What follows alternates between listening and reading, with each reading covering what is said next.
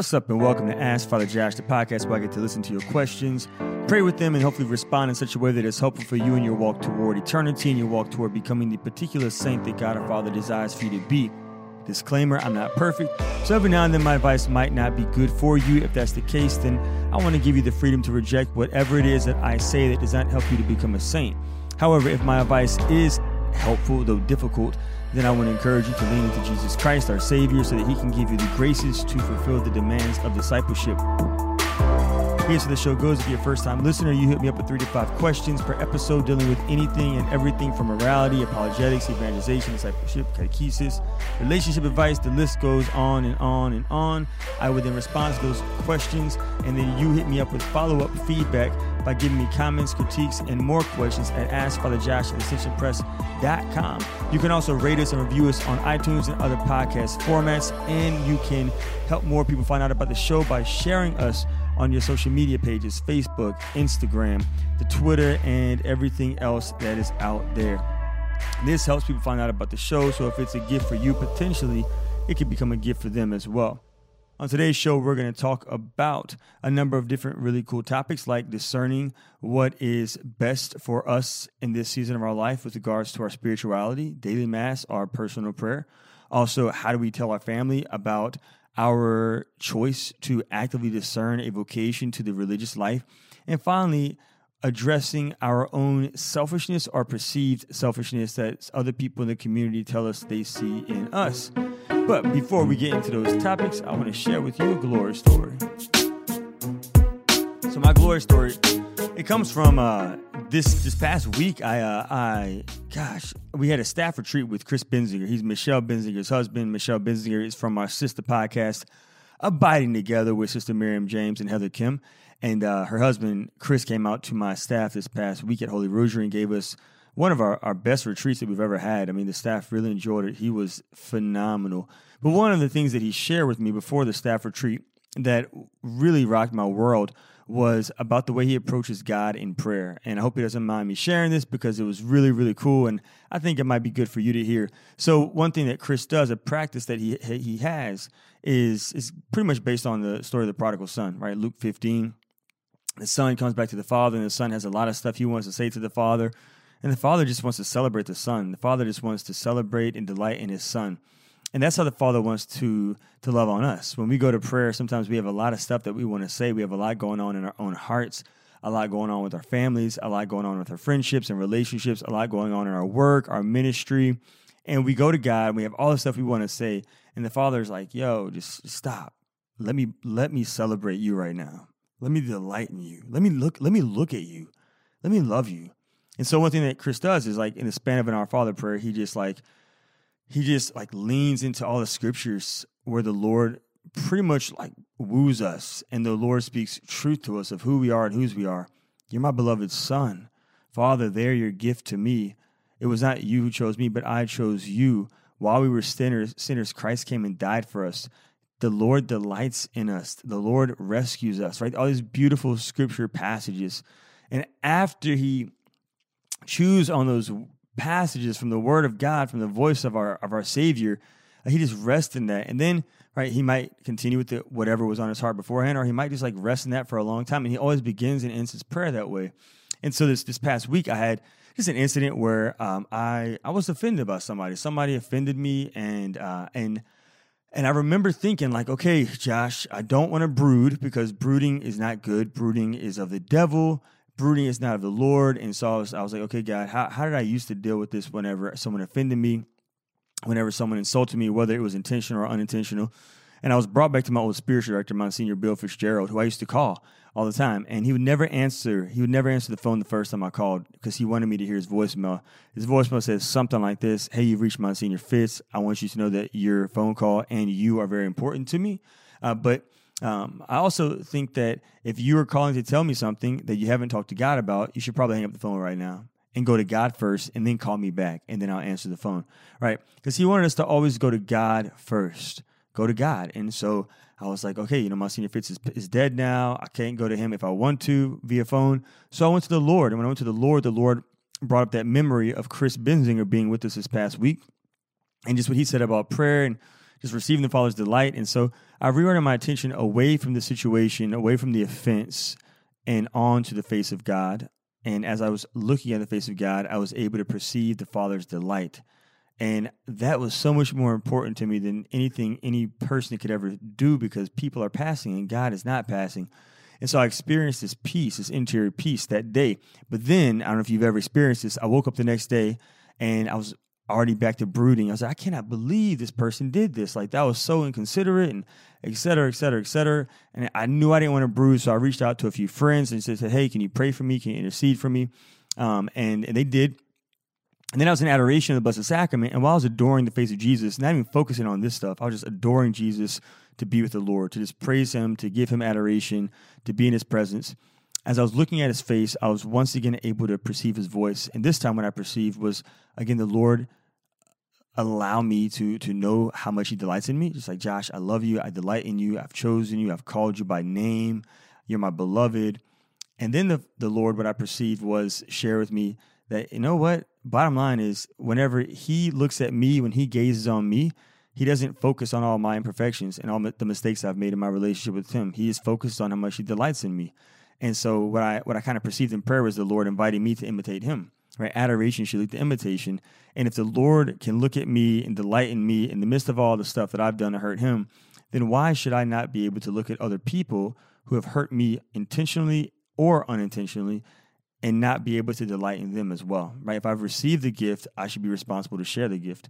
And so it totally changed my perception of the whole event. And I was able to look at this other person, this necessary member of the body of Christ, and I was able to delight in the person because the Father and the Lord delights in me. So that's my glory story. Maybe you might be in a similar situation today where someone has offended you, and I just want to encourage you to go to the Father and listen to the scriptures, the voice of Christ, proclaim how much the Lord loves you. And if God says that we're a gift to Jesus from the Father, then, man, that's more important than anything anyone else could say or do to us. So that's my glory story. The Father's delight is healing. It's so healing. So shout out to Chris Benzinger for that great insight. All right. Follow-up feedback from previous episodes. First one comes in from Catherine. She says this: Hi, Father Josh. Thank you so much for the suggestion to pray night prayer along with you and the young adults on your YouTube channel. It's absolutely beautiful. I was wondering, what is the book that you all have and are praying from? Does it have all the words and music that you are all singing together inside of it? I only have one experience with this type of night prayer, and all I can remember was frantically flipping around from page to page in this huge book while feeling very lost in the process. Thanks for any help you can give. Yeah, so the book that we're praying from is the Liturgy of the Hours, the breviary. There's a 4-volume breviary, and there's a Christian prayer book. But every 4-volume, if you just get like 1 volume of the breviary, of the 4-volume, night prayer is always the same. Every Monday is Monday, every Tuesday is Tuesday. So you will do a lot of flipping around if you are praying morning prayer or evening prayer or office. But if you're just praying night prayer, it's literally back to back. You can also download it on your phone. The iBreviary has night prayer on there every day if you have a smartphone. And it does not have the music to it, but it has the words. And so if you listen to the music, the chant from YouTube, you'll pretty much be able to pick it up eventually and be able to just follow words and sing the music. So I hope you can continue to join us when we pray night prayer on YouTube or on television or however you watch us, because it is the prayer of the church for the good of the church. Also, I got some feedback from M. I like that, M. M writes this: I just finished a recent episode on baptisms with same-sex parents, helping family understand church teaching and overwhelming guilt. And I wanted to offer some additional advice to Todd, if he would find it helpful. It may be that he is also dealing with a need for self-forgiveness. I know that for some, after years of habitual sin or being away from the church, Christ, it may be difficult to forgive oneself even after having received absolution. To that, I recommend 2 options for reflection. Number 1, read St. Faustina's diary, which relays just how amazing and effective God's mercy is for us. And number 2, check out Mother Angelica on YouTube talking about confession. Literally, just search Mother Angelica Confession and listen to how this beautiful nun reflects on the sacrament. She often addresses shame, self-forgiveness, pride, and other issues we often have regarding confession with humor, wit, and wisdom. M, thank you so much, M, for that positive feedback. And shout out to Mother Angelica. I'm sure she would be a canonized saint at some point in the near future. All right, let's get into today's topics. First question comes in from a discerning friend. A discerning friend writes this, telling family you are discerning religious life. Hi, Father Josh. I'm a 20-year-old cradle Catholic, and I'm about to be a junior in college. I recently felt a pull to discern religious life, and I'm currently working on finding a spiritual director. Is this something I should be telling my family and friends at this point? My family is Catholic, but we never really talk about our faith, unfortunately. I have one sister who shares zeal with me, and we've talked about this a lot, but I don't know how or even if it's appropriate to break the news in a sense to my parents and other siblings. It seems sketchy to me to not tell them about a huge leap of faith I'm embarking upon, but at the same time, I'm worried they won't understand, or that if I decide not to enter, then I'll have worried them over nothing. I also feel this way about one of my very best friends who describes herself as a disaffiliated Catholic. I know that she would legitimately be mad at me if she knew I was thinking about doing this. I'm just not sure how to go about this, and any advice you have on the topic would be so helpful. Thank you so much. Yeah, so, I mean, freedom, it's still soon, right? So if you don't have a spiritual director yet, I would wait before telling my family until I get a spiritual director to continue to have someone to walk with, to pray with in this journey. But telling your family, it could be something beautiful, right? It might invite them to be a lot more intentional in their prayer. A lot of people that I know, once they begin actively discerning priesthood of religious life, their families also begin to go through conversions. If you did tell your family, here's how I would not break the news to them. One of my very best friends, whenever he told his family that he was going to go to seminary, he came home one day with his now ex-girlfriend. At the time, they just broke up. Because he talked to her about it, and they decided to break up so he could discern. And so he went to his mom and dad's house, and he said, Mom, Dad, me and so-and-so have something to tell you. And his mom just about passed out, and she's like, oh, no. Wait, what are you going to tell me? So she thought that they got pregnant. And they were like, no, we're not pregnant. I'm going to seminary. And they were like, well, why did you say me and so-and-so have something to tell you? And he was like, well, because it's like she's so close to us. I thought that it would help if she was here. And so I wouldn't bring your boyfriend to the house and say, me and Billy have something to tell y'all. I would definitely not do that. Maybe what you could do is you could watch a beautiful video called For Love Alone. You could download it on iTunes. It's a beautiful 15-minute video put out by a bunch of different religious communities about the gift of religious life, about being a bride of Christ. And after you watch that video, you could just share your heart with them about how you're open to discerning this vocation, how you feel an inclination and invitation from the Holy Spirit to go in this route, and you like for them to accompany you with prayers, but to have no expectations, like in case he's not calling you to this vocation, and not inviting you to be a saint by being a religious sister or a nun. You could also tell them what my parents were told by me, which is this. I'm not saying that I'm going to be a priest by going to seminary. Right? Whenever you go to seminary, you're going to a place that is conducive to discern the priesthood. It's not conducive to discern the priesthood at a public university, right? Like at LSU or at Southern. You discern the priesthood in seminary. That's the place that's conducive. The same rule applies for religious life. It's very difficult to discern religious life if you're not actively spending time with a particular community of religious sisters. And so the only way you're going to know is if you go. And so you're not saying you're going to be that, because you go, you might find out, hey, look, I'm not called. I know a number of my brothers in seminary, they were in seminary for 7 years. And in the 7th year, right before diaconate ordination, they discerned that they were not being called to be a priest. And many of them have been married since and have a bunch of kids, and it's awesome. And the same rule applies for religious life. So you're free no matter what. You're free to go. You're free to tell your parents. You're free not to tell your parents. As far as your friend who might be offended, I would not be concerned with her opinion of you.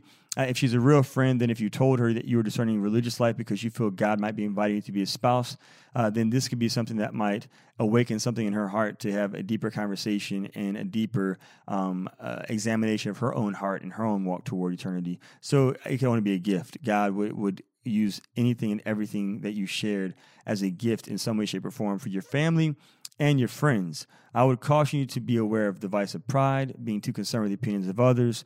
You got to trust. Opinions of others are passing, just like other people are passing. If the Lord is calling you to something, that's huge. If he's inviting you to discern a vocation to religious life, that's a great gift. And I would be more in awe of the invitation than I would be concerned about what people might say or think or do in response to my yes to the Lord. So I hope that was helpful for you. Let me know. Hit me up at AskFatherJosh@AscensionPress.com, and let's continue this conversation. All right, continuing the conversation, our next question comes in from another female whose name is someone who is trying to become a better person. Aren't we all? So this person writes about selfishness. Hey, Father Josh, my boyfriend and I are both in our mid-20s. Before this relationship, my spiritual life was going very well, and at some point, I was discerning religious life. Shout out to all the religious vocations. He was not the cause of my spiritual downfall. He's actually the one that takes me to confession and adoration now. But there have been plenty of recent types where my relationship with God has been non-existent. I feel like I haven't and can't go back to the place I was before spiritually, even in the slightest.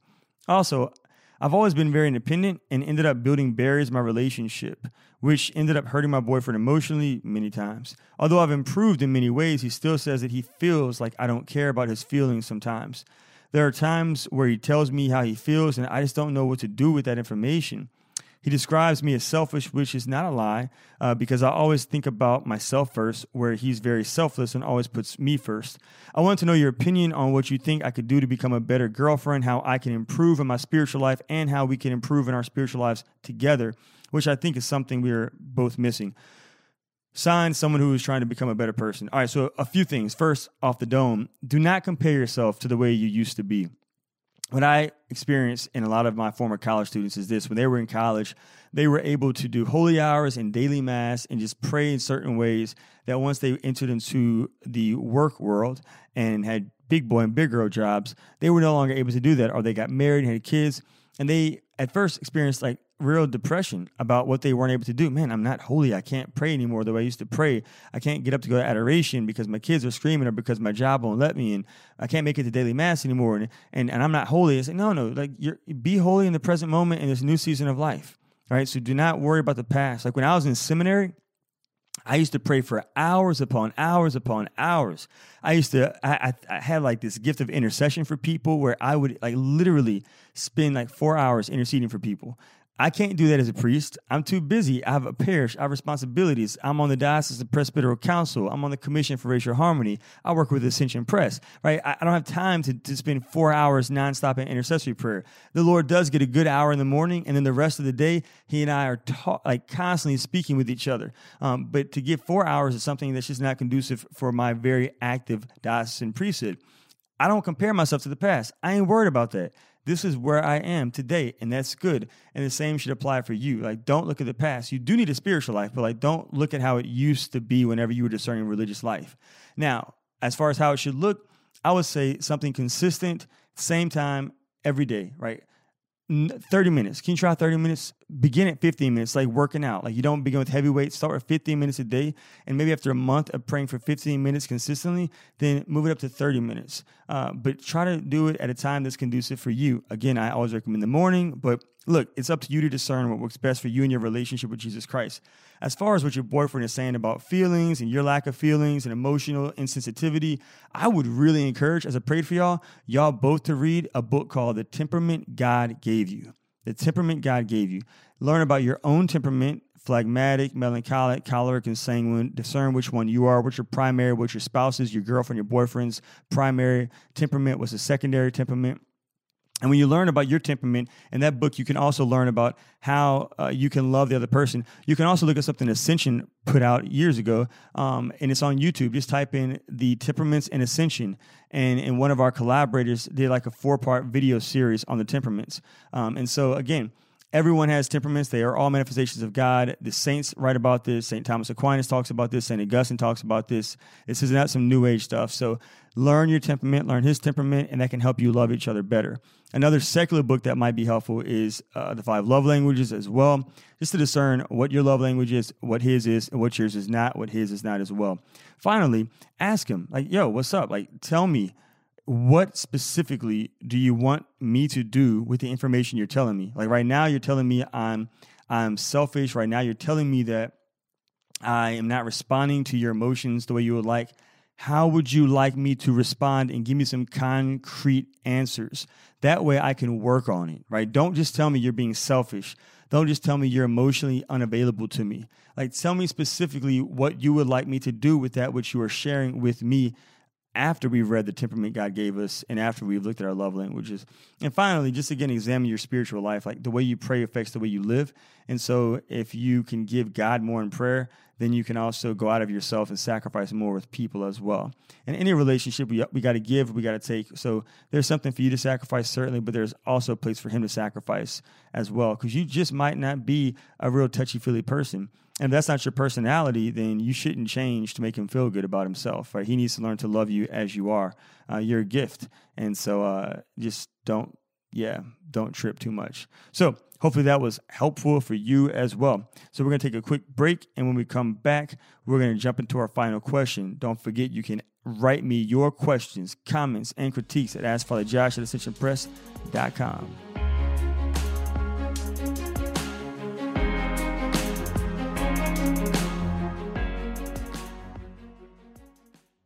Every one of us is made in the image of God. We are unique, worthy of love, and called to greatness. In this world, though, we can be distracted from that truth and begin to doubt God's love is real. You see, we live in a world that tells us we are not smart, attractive, thin, or rich enough.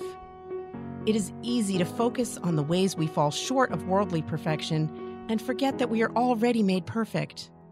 We are already enough. I'm Danielle Bean, author of You Are Enough: What Women of the Bible Teach You About Your Mission and Worth. You Are Enough dives into the stories of women in the Bible so that you can fully see God's plan for your life. To order, visit AscensionPress.com or Amazon.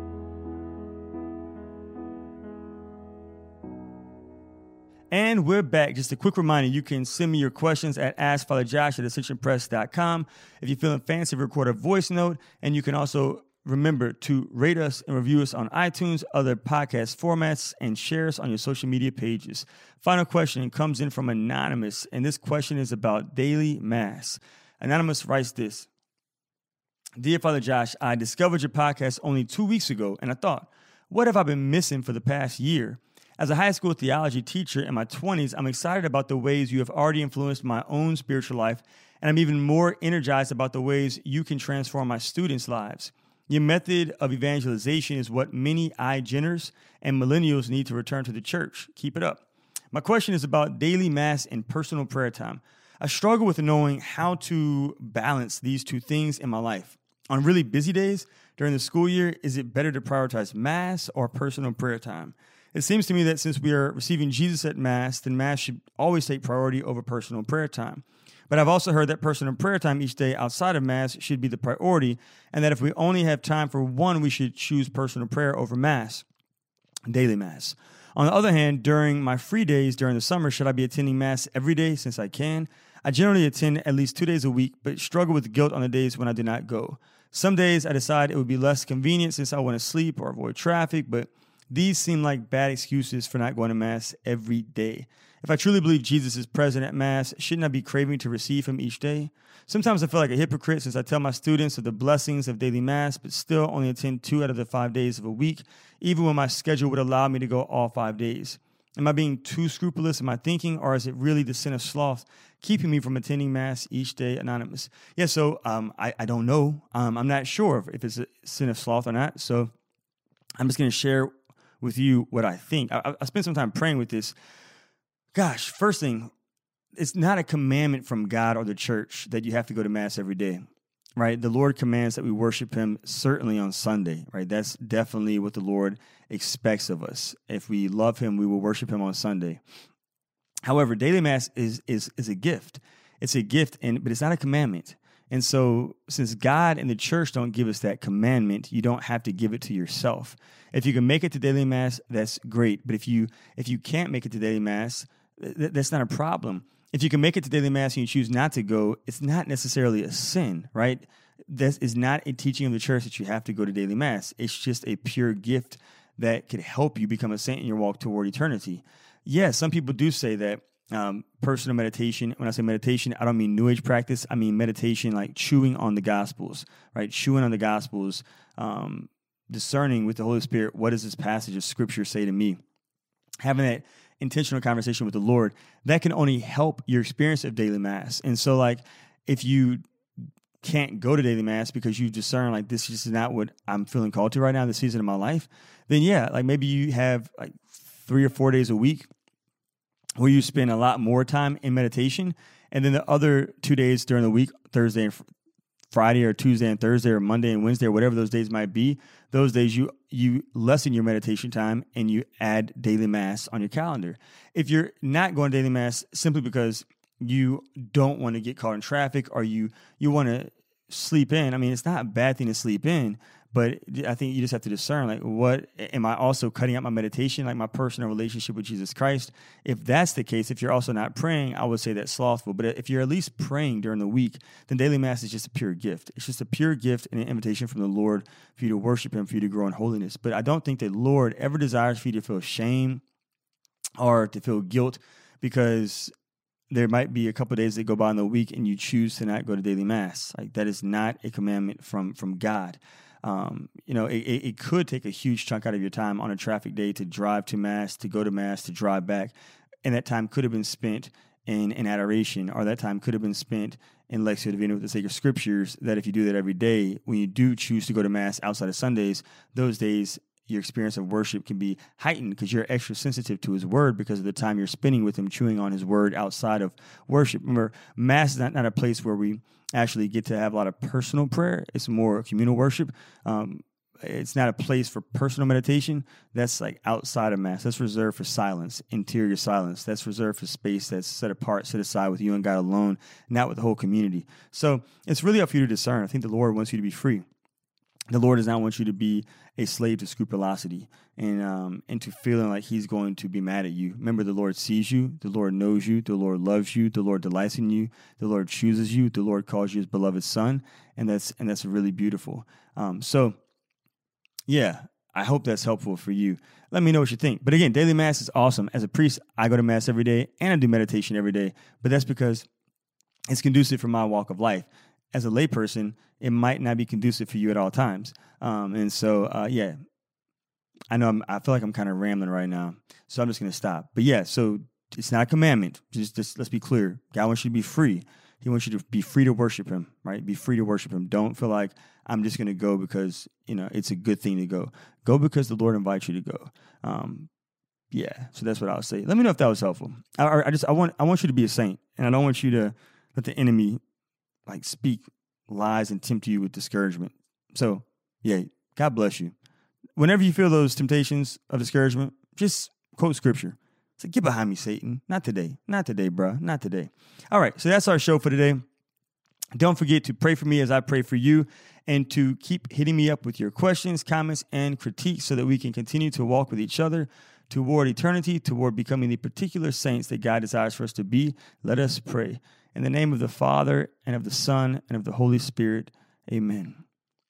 God, I ask that you give us the grace to just be able to perceive in a tangible way, in a concrete way, through your scriptures and through our time with your word inscribed, the Bible, how much you delight in us. I feel right now drawn to Hosea. My Bible's not in front of me, Jesus, but you know, and I know what the prophet Hosea wrote about being drawn with cords of love, with bands of love to you. And so, Lord, I know you're constantly drawing us with love, not with fear, but with love, to fix our eyes upon your face so that we can listen to your voice, speak truth to our hearts of who we are and whose we are, your beloved sons, your beloved daughters, your gifts to Jesus Christ, our Savior. That's enough right there to chew on for the next hour, God. We are a gift from you to Jesus. Oh, you're so good, Lord. You're so good. Amen. In the name of the Father, and of the Son, and of the Holy Spirit. All right, y'all. Go in peace.